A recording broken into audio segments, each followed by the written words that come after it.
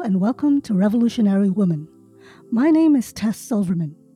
Women around the world are constantly creating ways to make a difference in their communities, and today's guest is no exception. My guest today is Cynthia Changyit Levin. Levin is an American activist for global health and education. In 2003, she left a career in automotive engineering to become a stay at home mom. It was during this period when she decided to devote her time and energy to advocacy. She's a former staff member and board member for Results and Results Educational Fund, an international anti poverty advocacy group. She blogs about parenting and advocacy in the Anti Poverty Mom blog and is the author of the upcoming book, From Changing Diapers to Changing the World: Why Moms Make Great Advocates and How to Get Started. Thank you, Cindy. Thank you for coming on the show. Thank you. I'm so happy to be here. I am very excited to talk about your work in advocacy, but I want to find out where that started. Where did that come from? And I would like a little background. Yeah. So I'm going to date myself and tell you that I grew up in the early 1970s and in the 80s with two parents and a sister in Moorhead, Minnesota. That's really the same community as Fargo, North Dakota, right across a river. Both my parents were PhDs and they valued education very highly. So I was a pretty nerdy kid and pretty happy about turning any dollars I could even get my hands on into quarters to go into arcade games. So I'd say it was a pretty happy childhood, except for my dad passing away when I was 12. So when you talk about revolutionary women, I'm happy to say that my mom was very influential in setting a strong example of a woman who displayed community leadership and provided for her family. Um, she was somebody who got me involved in campfire scouting groups, and I remember handing out flyers at League of Women Voters meetings and things like that. So that was probably the beginning of me seeing civics in action, even though at those young ages I was, still really interested in my Pac-Man high score. So That's great. Well, that's good to hear about your background. So you were talking about your mom raising you when your dad passed away. Was that a hard transition for you, having your dad pass away so early in your childhood? And did that make an impact in terms of how you saw your mom providing for you? yeah, I think so. I mean, it's always difficult. Those tween ages I'm seeing now as I have young daughters that those tween ages are very uh, they're very delicate times for Hmm. young girls, and I was really struck by how different things were turning out in my life compared to another friend of mine who lost her father around the same time, whose mother had a different background. And my mom was well educated and she had a job, and we knew we were still going to college and things like that. So I saw um, through another friend how things could be very, very uncertain when education had not played a big part in her mom's life and her mom hadn't been working. So later, as we'll talk about, I became a stay at home mom myself. And I think that that was always, a fear that was in my mind of, what happens if I don't have a job and I'm not working.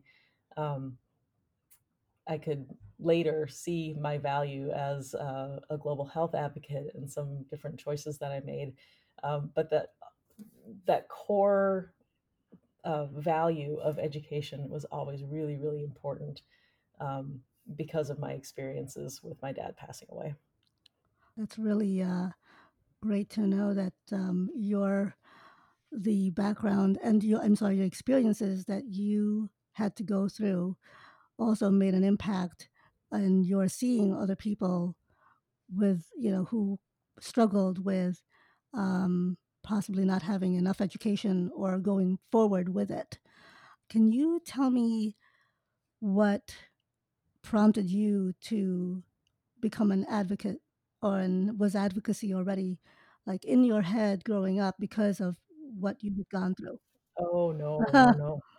I think I didn't really understand, the role of advocacy back then.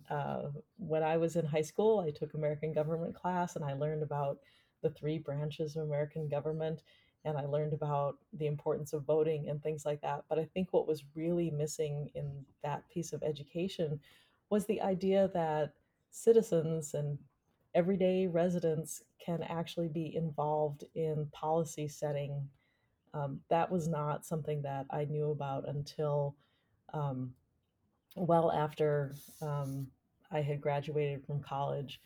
I didn't understand that beyond voting, which is happens on election day, that there are 364 other days in the year when we can be raising our voices and making our opinions known to our members of Congress, to our elected officials, on the local level and on the federal level. Um, yeah, that was something that I had no idea about when I was a kid. And one of the reasons that I'm so happy to talk about it on a podcast like this, to let people know how influential that we can be even when we're not holding offices ourselves. Right. That really is important. So can you tell me how you got involved with advocacy as more of what you are doing now? I mean, you're definitely involved Sure. in results and care, but I'd like you to expound more on how you got into that, and where that started. Yeah. For me, it started with motherhood, because I had a career, starting at General Motors and working with some automotive suppliers. Um, and I consider myself very busy with that. And it was not until I took a break and I left my job to raise my first daughter that I had time to sit and reflect. Um, it was really those moments in the darkness. Um, I was living in Chicago at the time. There's some pretty dark winters there that kept us all inside and bundled up. But when my husband was sleeping and the baby had woken me up and deep hours of the night, I would feel really uncertain about whether I could care for her. And there was probably some postpartum depression going on there. And I was having difficulty nursing, so I was not sure I could take care of her. And that's when I really started to have empathy that almost every mother in the world feels this in some way, feels uncertain, feels not sure if we're going to be enough to rise to the task. And in the daylight hours, I would start thinking about how, oh, I'm really okay. I can feed Mm, her. We can get through this. But there are other moms in the world that where my fears were their reality. So that's when I started thinking that I really need to do something. I would listen to NPR, and listen to like all the terrible things that were happening in the world. There was earthquakes and you know just the hunger and the need that goes on in the world. And I was feeling really far away from being able to affect things or to make things better. Thankfully, there was somebody at my church, and this is a great example of women lifting women up, right? Um, that this woman at the church saw how I was feeling. She was a mom herself, and she knew that we were needing a new leader for the Bread for the World organization at our church. It's an anti-hunger organization that's faith-based, and she invited me to get involved, and I became the organizer at my church, and they taught me how to write letters to Congress, how to write letters to the editor, to be in my local newspaper and send those in to my member of Congress. Um, and going to a national conference for Bread for the World helped me see that we could go to DC and actually sit down with members of Congress. Now, unfortunately, that particular year, I had to get back before I went to their lobby day, so I didn't get to see my member of Congress at that time. Um, but the following year, I really wanted to go and do it, and it turned out that Bread didn't have a gathering, so I had to seek out another organization called Results, and I'm so glad I did. I mean, every organization has wonderful, positive things about their culture, but I really clicked with what I saw at Results when I went to Washington, D.C. I saw people who were bold, people who were committed, and above all, I saw people who had a really nonpartisan, relational based uh, philosophy of advocacy, seeing members of Congress as humans themselves, and a way of connecting constituents with their um, members of Congress in a really humanizing way that um, I see can be very world changing if we have the persistence and empathy to carry through with it. That's a great way to get into from being a mom, of going through your needs of wanting to do something better for your children, and then being involved with Bread for the World, and then going forward with Results. For those who don't know anything about Results, can you tell the listeners what Results is and what they do? Oh, absolutely. And thanks for asking. So, Results is an anti poverty organization, and it's a movement of passionate, committed, everyday people. That's their words, and I love the idea that they put the word everyday in there because it's teachers, it's doctors, it's stay at home moms, it's all sorts of people who live in the United States and care about poverty. Together, we raise our voices to influence political decisions that bring an end to poverty. Um, it's really volunteer driven, and as volunteers we get training and support and inspiration to become skilled advocates, and in time, if we're doing our job right, we learn to effectively advise members of Congress. We want to guide them towards decisions that improve access to health and education, economic opportunity. um, I happen to work more on the global side of things to fight global poverty, but we also have groups that work on uh, poverty within the United States. And my Mm, favorite part of it is just that together we realize the incredible power that we all possess within ourselves. And we use that power with our voices to really do nothing less than change the world. So that's Results in a nutshell. that's really that's a great way to get people involved for sure.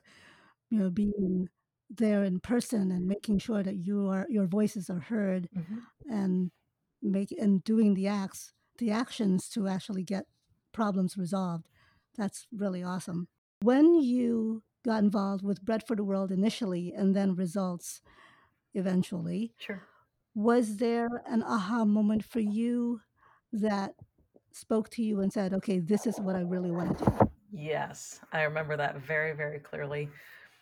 I had gone to, like I said before, I'd gone to Washington, D.C. with Results, wanting that lobbying experience, wanting to sit down face to face with members of Congress.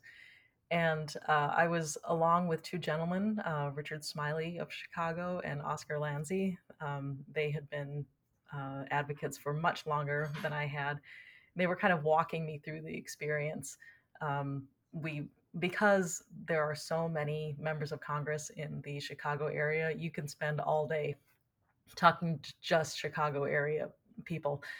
Um, but we were from different areas of Chicago, so we lived in different districts and we visited theirs and we visited our senators. And the very last meeting of the day was with Congresswoman Jan Schakowsky with her office. And I was the constituent for that meeting.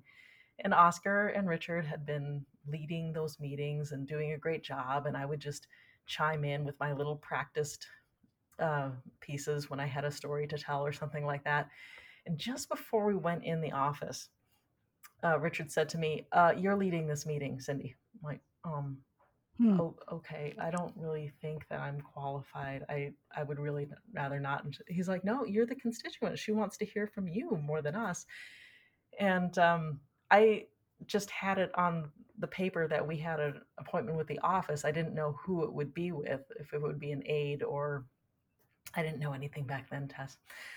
So we walked in the Hmm. door, and the congresswoman herself walked through a different door, and I said something brilliant like, "Hey, there you are," because I was so eloquent at the time.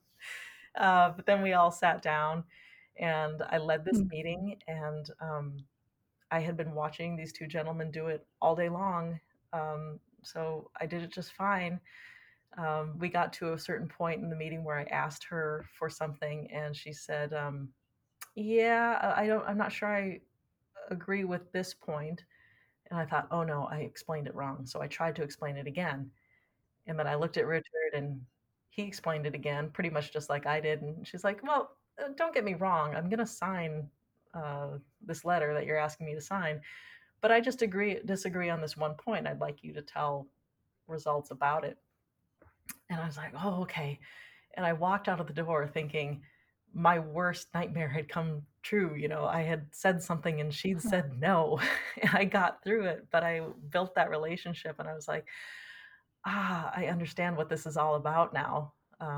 That this is a back and forth, and I'm supposed to go and talk to her again later. And I never wanted to turn back after that. There's just something really thrilling about sitting down and looking your elected official in the eye and making a real connection that way.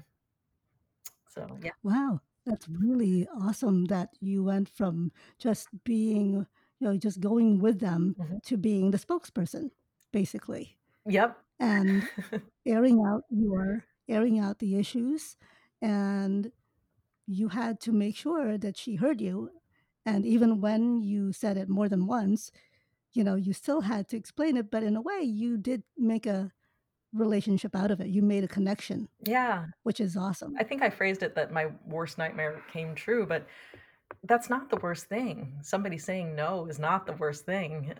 It's far worse never to have the conversation. And it's something that I've come to understand and appreciate.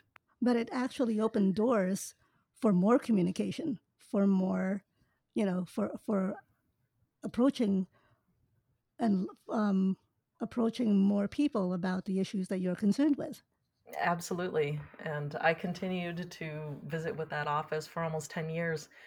That was my first meeting with her. And by the time that I had moved to St. Louis, I went up to DC to meet with my St. Louis area representatives. And I remember Representative Jan Schakowsky calling my name, that she saw me in the hallway and recognized me. And I was like, wow, like that's how far you can come when you're really dedicated to that she would know me on site, know my name, know why I was there. I just wasn't her constituent anymore. So I was a little sad about that, but it was time to move on to the Missouri delegation and make new relationships for the new community I had just moved to. That must have been quite, I guess you must have felt like, wow, I know I did something and it's, she remembers me. That's awesome. Yep. And she remembers that, I was here for a reason. Yep. I can't think Wow. of a better reason to be known for something is, Mm, somebody's fighting for food and medicine and to save kids' lives. That's something I could be known for. not a bad thing to be known for sure. So do you think, well, we're currently in a pandemic. Do you think that the poverty situation has gotten worse because of it, either locally or globally? And what do you think results can do about that? It's undeniably gotten worse, and on a local level as well as a global level. Uh, we're seeing data coming from world organizations. I believe it was a World Food Program that put out their estimates that said, I think is 135 million people were experiencing hunger. But if things keep going the way they are with COVID-19, that it's probably going to be next year 260 million. So we're looking at almost a doubling of people experiencing hunger in the world.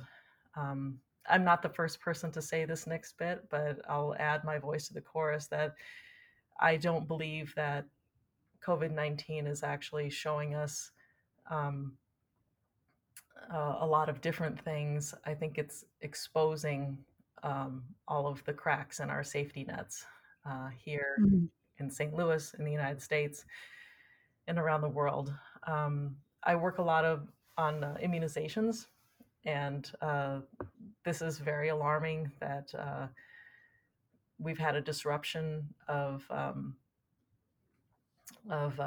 parents bringing their kids in for immunizations around the world. So there is an organization called Gavi, the Vaccine Alliance, and they are responsible for vaccinating almost half of the world's children. They especially are looking at developing nations where people are living in poverty and increasing. It's always they were about 20 years old, and they've been working on increasing access in these communities and populations. But what we're seeing is when we had isolation shutdown and a general pulling back of people coming in to seek out healthcare, that we're seeing kids not getting their measles vaccinations, polio. Um, so we're working really hard to make sure Gavi has what they need, that they can provide PPE and all the extra things they need to make sure that this doesn't turn into a multi-disease pandemic. Tuberculosis, we had that disease on the run for many years. We were seeing like some great progress just recently, and all of a sudden we've seen you know a lack of being able to diagnose tuberculosis early, and with an airborne tricky disease like that, when you don't when you're not able to catch it early, then the spread can be quite dramatic. So yeah, in a nutshell, things are getting worse, and yeah. Do you think that poverty and access to healthcare are related? And how is it, how can we, or can anyone, like, make it so? I guess my question is, are they connected? And what are we doing to make sure that whoever needs it gets it? Whoever needs access to healthcare as well as food for those who are poverty stricken. Yeah, I mean, there is undeniably a connection between healthcare and poverty. When I used to do things like work at my local uh, food banks and soup kitchens, I was thinking, oh, I'm doing something about poverty, and I was to an extent, um, but really, what I wasn't seeing back then, before I became an advocate, is that lack of access to healthcare is one of those root causes of poverty that was making hunger a symptom of that. Because without healthcare, you don't have healthy adults that can be breadwinners. Um, in our country here in the United States, a lot of us are only one health crisis away from financial ruin. Um, Mm, it's healthcare can be healthcare can be a reason that somebody wouldn't have a home, for instance, because if you are spending all of your money on your medical bills, you might not be paying rent, and that undeniably makes things much worse. So, what can we do about it? Because I don't like to get so far spiraling down into doom and gloom without providing any hope. I think that we were on the right track with the Affordable Care Act, that we want to provide affordable care to as many Americans as possible. Um, we want to do things like get involved, like I just mentioned, with housing. Housing and healthcare kind of flip flop back and forth, and as far as importance, because right now in a pandemic, housing is healthcare. If you aren't able to have a safe, stable place to shelter and be quarantined around away from other people when you need it, then you might be spreading COVID or exposing yourself to COVID-19. So that's another thing that I have been working on with my results colleagues who work on U.S. poverty is trying to get a moratorium on evictions, and trying to pass a renter's tax credit. Various tax policies don't sound very exciting, but they keep people in their homes, and that can really save people's lives at this point. So that's a couple of things in the United States that we're working on. Um, Broadly in the global health arena, what we're trying to do in the United States is get some support within the COVID relief packages. We've had a couple of Hmm. them passed, and there's another one on the table. We have not yet seen the U.S. step up to provide um, foreign assistance for COVID-19 relief. Um, so we're asking for uh, 20 billion actually, and that sounds like a huge, huge number, but compared to what the global need is at this point, and it's not just for vaccines, it's also for, as I mentioned, tuberculosis um, assistance, it's for sanitation, it's for hunger. Um, that's a reasonable number that's going to be needed at some point. The U.S. has always been a leader in providing assistance for global health um, until this point. Um, so we're going to need to see some of that cooperation happening. It's very difficult to get things to happen before an election, though. That is for sure. I get that, yeah. And speaking of the election, it is coming up. And do you see that part of what is going on right now could impact the voting, people voting, and hopefully whatever the results are could help towards the issues that you have enumerated, you know, in local and international? So the first part of your question, you're wondering if that, like, these issues will impact being able to get out to vote. Yeah. Yes. Yep. This is every state has its own election policies, but I'll just give a few examples of how this is playing out in my community. I live in Missouri, and we do not. We have some pretty complicated mail-in procedures. We have absentee ballots and we have mail-in ballots. And in our state, COVID-19 is not um, or fear of spreading or contracting COVID-19 isn't a good enough reason just to get an absentee ballot. So um, here in my state, I had to request a mail in ballot and say that COVID-19 was a reason that I wanted to do that. And then I had to get my ballot notarized, which is, it doesn't cost anything, but it's a step that's more difficult for some people than others. Um, and I know that it was enacted, that policy to prevent fraud in voting and things like that. But it's a difficult thing. And then, for instance, our polling place, I used to vote at a little church by my house, and that little church setup is not safe for distancing and things like that. So I see that they've moved to a big field house that is not very, very far away. Um, but I've been talking to my neighbors, and hardly anybody was aware of the change in polling place location. So I think a lot of these things can be overcome, but it's no doubt making things more difficult. Um, so those were a few local examples. I know in other states, there are far fewer voting locations as they're trying to find big places that would be safe for everybody. And a lot of times those are less convenient for people to get to. So the safer it is, sometimes that means the farther it is from where somebody is actually living or working. The polling place that had to be moved to a different place because it was bigger and possibly safer, Mhm.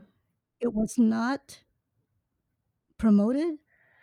We haven't seen it promoted anywhere. Like, I had to go and search for that, like going to, I believe, vote.org is where I went, and there's a find your polling place. It's a national website that filters down.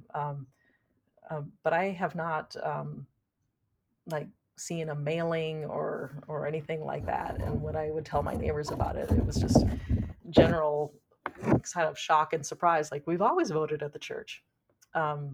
So for my part, and this is what I would encourage everybody to do in instances like this. It's like, think about what can you do to get the word out. So I've actually contacted that church where I used to worship at one time, so I still know some people over there, and I'm asking them, like, can you put that on the sign for the weeks coming up before the election, just so that people Yeah, know when they drive just by. so people will know about it. Wow. Maybe you're the person that sees what needs to be done to get a sign changed, and you might be affecting 200 or 300 votes by doing something like that. I think it's disturbing, or not disturbing, but it is interesting that you'd have to now, in order to vote safely, you'd have to have more steps to get to the place you'd have to vote in. And I don't, I mean, that sounds counterintuitive when you think about it, because then you're really exposing yourself to, you're exposing yourself to other people more so than you would have if you had just sent in the mail in ballot. Right.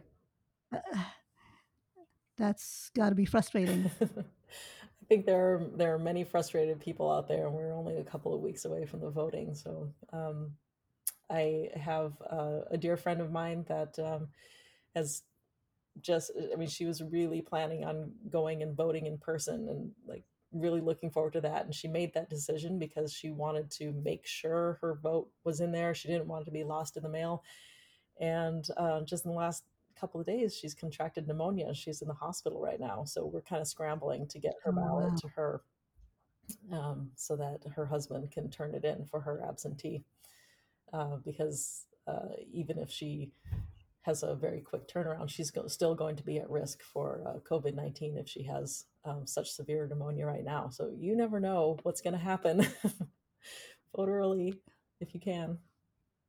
Yeah, and like you said, we're only a few weeks away from it. Oh, well, I'd like to talk about another organization you're involved with Sure. is CARE. Can you talk about CARE a little bit? Yeah. So I'm a fairly new care volunteer. I went to their annual conference um, just a couple of years ago. And what really attracted me to care is their emphasis on women and girls. They're working on many of the same issues, but they are unapologetically and enthusiastically supportive of women and girls and the particular challenges that they face around the world. So, something that you will find care involved in that other organizations will sometimes shy away from is, you know, protection from sexual assault in refugee camps, or within maternal child health care, which many organizations take on. Uh, Care will step up and say, look, we're going to talk about reproductive health, and we're going to talk about birth control, because in some instances, um, it's no longer safe or healthy for a woman to give birth. Like if she's in a dangerous situation because of war or general lack of health care or things like that, um, the maternal mortality rate can be so much higher in some areas of the world that they go ahead and they talk about that, which is a very uncomfortable topic for many of our members of Congress to take on. It shouldn't be. This should be a fact of Mm. life that we're addressing. Um, I would love to see as many healthy babies born as as we can support. I do not want to see mothers dying because they don't have access to qualified midwives and doctors and things like that. So that's one of the reasons that I got involved with them. And they are very dedicated to bringing and training up their members and bringing them to Washington, D.C. as well. So, can you tell me if are they involved with, I guess, creating initiatives to make sure, or policies? Are they involved with policies with making sure that whatever is needed for um, global issues, Hmm. are they tackling it along with policymakers, or are they Yeah, contacting local leaders? it's more on the federal level that I've been involved in any case. Like, for instance, one of the things that they're involved in is the Safe for the Start Act. We have a huge, just a record number of refugees in the world right now, and I have to believe that that is being severely impacted by COVID-19 as well. But we were working on that prior to COVID as well. Um, there are initiatives like within that Safe from the Start Act that look at best practices to keep women and girls safe at the beginning of a humanitarian crisis, as opposed to having them flood into refugee camps and then saying, oh, you know what, we should have good lighting to make sure that uh, women and girls aren't sexually assaulted at night. And we should make sure that we have appropriate latrine facilities and things like that, so that that they're not in danger when they have to go, um, you know, use the facilities. And one thing I should mention about CARE that I didn't before is that they are also a direct service organization. Most of the organizations that I work with are solely advocacy, but CARE is uh, the same organization that is famous for care packages. Like sometimes you hear about, oh, we're going to get send a care package to my daughter in college or something like that. That came from packages that CARE used to send out after World War II to help families to have the food and medicine that they need. I never knew that. Yeah, it's That's kind of interesting. cool. Huh, that is very cool. I mean, you were talking about initiatives like making sure there's a latrine for girls, so and lighting, so they feel safer Mhm. when they have to go to the bathroom, or at least even when they're walking somewhere. Are those initiatives being discussed between um, care as well as, let's say, global leaders, or is it just primarily U.S. going into um, U.S. dealing with care, like U.S. policymakers dealing with care? Well, CARE is an international organization, so Oh, it is. yeah, Okay. so I'm sure CARE in other countries, volunteers are working with their elected officials. I only happen to work with the ones that are here in the United States, since that's where I am. Do you know if they've had pushback from getting initiatives that would help refugees? Here in the United States, it's not necessarily that we're getting pushback on helping refugees. It's a matter of getting attention while every other flippin' thing is happening. Mm. because we have elections happening, we have COVID happening. Um, I mean, we have arguments about the U.S. Postal Service happening this year. Yeah. So I Yeah. think that in within my answer to this is also just sort of a statement about what the job of an advocate is. Hmm. I have dedicated myself to working on global poverty, and um, I do this partly because of my faith. I do it partly because of um, women that I've met traveling with the United Nations Foundation who were recipients of this kind of help. I do it on behalf of girls that I met and boys in schools that were in orphanages in Uganda. And it is my role as an advocate to always keep them at the forefront, whatever other craziness is going on in my country. I have dedicated myself to being in partnership with them to lift up their voices when they can't be here in the United States. Um, I would never want to say that I'm a voice for the voiceless because their voices are really strong and awesome.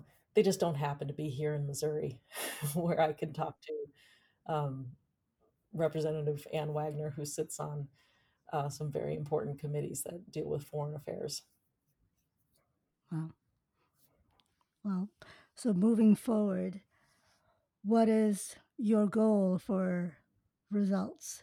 Ah, well, um, my goal for results is that we find some really great young activists with incredible energy. And I don't just mean that we just want the young ones, but I think that uh, I think that we owe it to ourselves to be looking for advocates that are going to be in this for the long haul for a long time, and to finding some very diverse voices.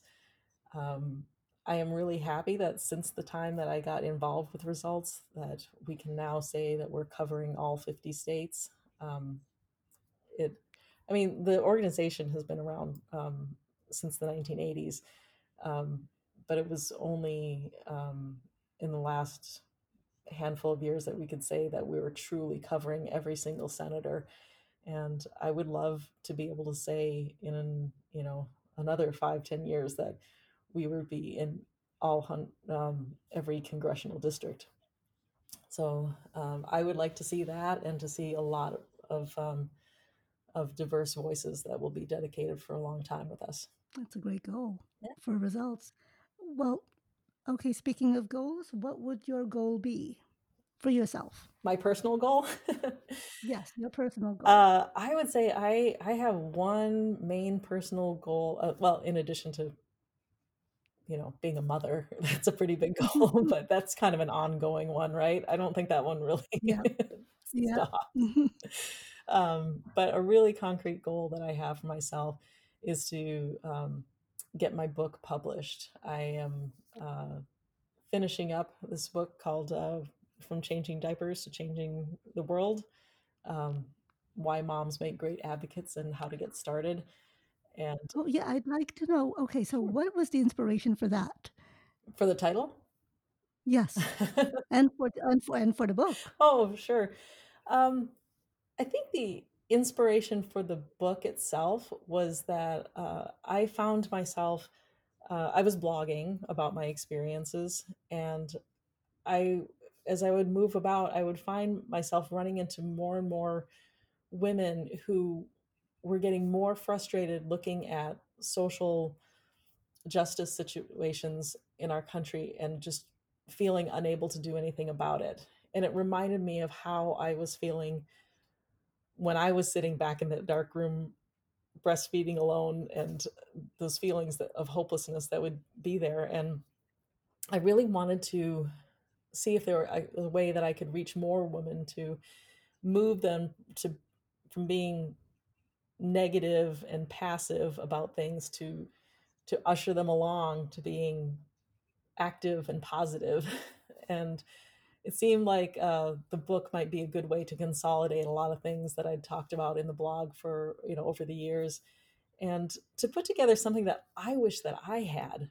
Like, I wish I had a handbook Mm, that somebody could have just, like, walked up and given me and said, "I think you need this, and this tells you mm, exactly how do you call a member of Congress? How do you write a letter to the editor? What's a protest like? Should I do it with my kids?" Sometimes the answer is no, by the way. mhm, It depends on the protest, and mhm, it depends on the kids. mhm. Um, All right.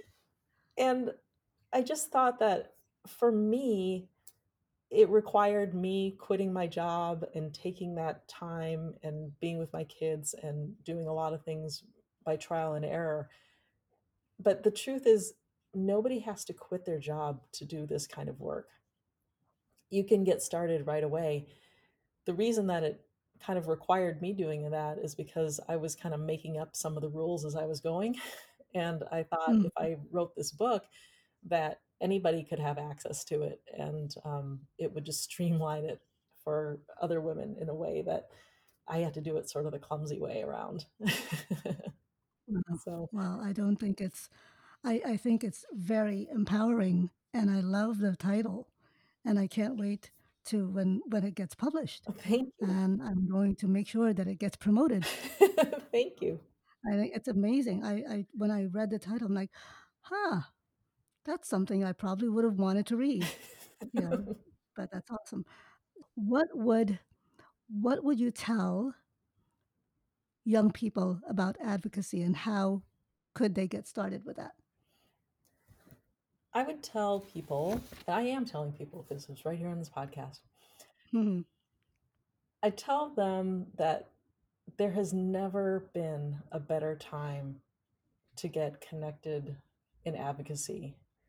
I mean, really, when I started doing this in 2007 or something like that, I was sort of hunting around on Facebook trying to find somebody who also felt that way, and it's like, oh, should I Google search some of these different advocacy organizations and see if maybe somebody else is on Twitter. But now it's like, if you get the right hashtags, you can find a ton of people who feel the way that you do.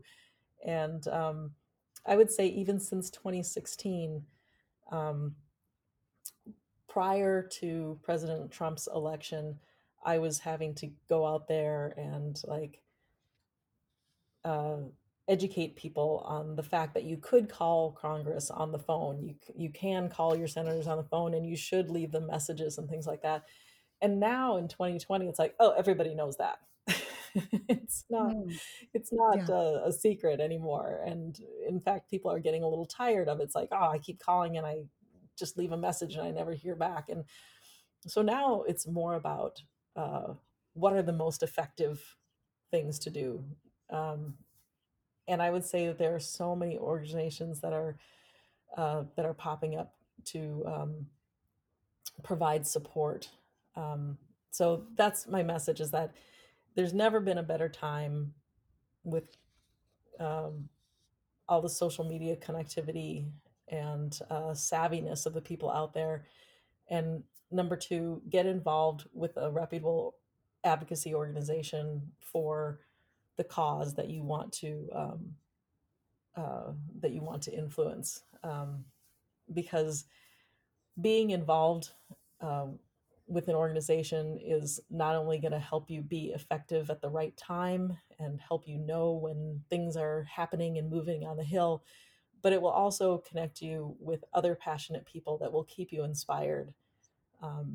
And inspiration is so sorely needed right now. I would say in mm. 2020, despair and isolation is, um, a reality for a lot of us. So anytime that you can connect with other people who are passionate and inspiring, you're going to combat that, and be more effective, and be happier and more fulfilled and more powerful and all those good things. And it's very true. I think the more you see out there that inspires you, the more you'd want to do. Hmm. You know, if you keep listening to people that probably speak the same issues that you speak about or that you believe in, then you'll definitely get involved. So, is there anything that you wish you had done years ago And if there was, what would that be?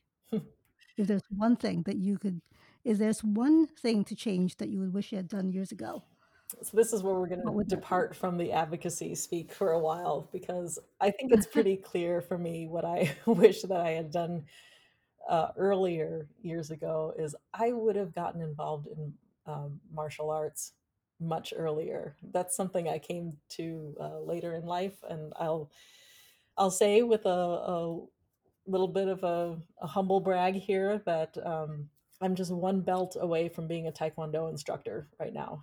And That's awesome. yeah, I'm turning 49 next month. And I will say that there are things that I'm sort of physically not able to do just because of aging and what I had done earlier. Maybe some of the things that I did to my knees when I was marathon running in my 20s and things like that. So I think getting involved in that earlier would have allowed me to go farther. But I can't have too many regrets because doing it later in life meant that I could do it with my younger daughter, who is exactly the same level as I am. We've moved up Oh, together. that's wonderful. Yeah. That's So I great. don't really regret it that much, but if I had to go back and talk to myself, I'd be like, dude, you love this. You should do this now. So is that something that you would tell your younger self? Yeah, yeah. Yeah, what would you tell your younger self There's if you had probably, to go if I could back? only tell myself one thing, I guess maybe that wouldn't be the hugest thing. I think it would be more useful to youthful Cindy to just say, don't be afraid to try new things and don't be afraid to change your mind. Um, and that's just because when I was in high school and college and even as a young working professional, I had a pretty rigid mindset about life decisions. I thought that if I went to engineering school, I'd always be an engineer. And if I took a job with GM, I'd always work on cars and stuff like that. And now I'm so grateful that my eyes were open to taking these different paths. So for me, many of the things that I love happened because I took some risks and tried new things, like the Taekwondo. And if I hadn't have tried the new thing of being a stay-at-home mom, then I would have never come to this love in the field of global health advocacy. And I'm really feeling like I'm living out a passion right now. So try new things. I love that message. And it's so important, especially now, to try new things and be hopeful. Yeah. I love that. I think for a Well, lot of us that we've had time to try new things in this year. There's people out there baking bread and knitting and doing whatever they're yeah, doing. yeah. So true because of the pandemic and what it had to and how much it's affected us. That's great. I love that. Well, thank you so much for spending some time with me on this podcast. And I do hope that whoever listens to this will get involved with results and care and Gabby. And is there anything else you'd like to tell the listeners? And how can they, if they wanted to get involved, how would they do so Oh, with results or any of the other organizations you're involved in? sure. A part of it is just, look them up on the web like I did. Mhm. If you'd like to be involved with results, go to www.results.org. And we have, I believe, a list of states and cities that we're involved in. And if there's a chapter near you, you would be welcome with open arms to come. And if there's not, that's even better from my perspective because we have this incredible staff of outreach people that can help you start a chapter wherever you are. Um, but if you want to know a lot about what I'm working on and up to, you're welcome to come to my website, which is www.changyit.com. And I have some resources there for how you can take different advocacy actions and links to my blog, and you can sign up for my newsletter. So would love to have you along for the ride on social media, where I um, put out a lot of different actions for people to take. Great. Thank you so much, Cindy. And I look forward to getting your book when it gets published. And I hope you keep us posted with what's going on with results all the work that you're doing with results. Thank you so much, Tess. It's been So, a pleasure. great. Thank you so much. Have a good one. You too. That's our show for today. I've posted more information about Cynthia Levin on revwoman.com. Thank you for listening, and I hope you'll tune in every Thursday starting November 5th for another episode of Revolutionary Women. You can listen to Revolutionary Women on Apple, Spotify, or wherever you get your podcast.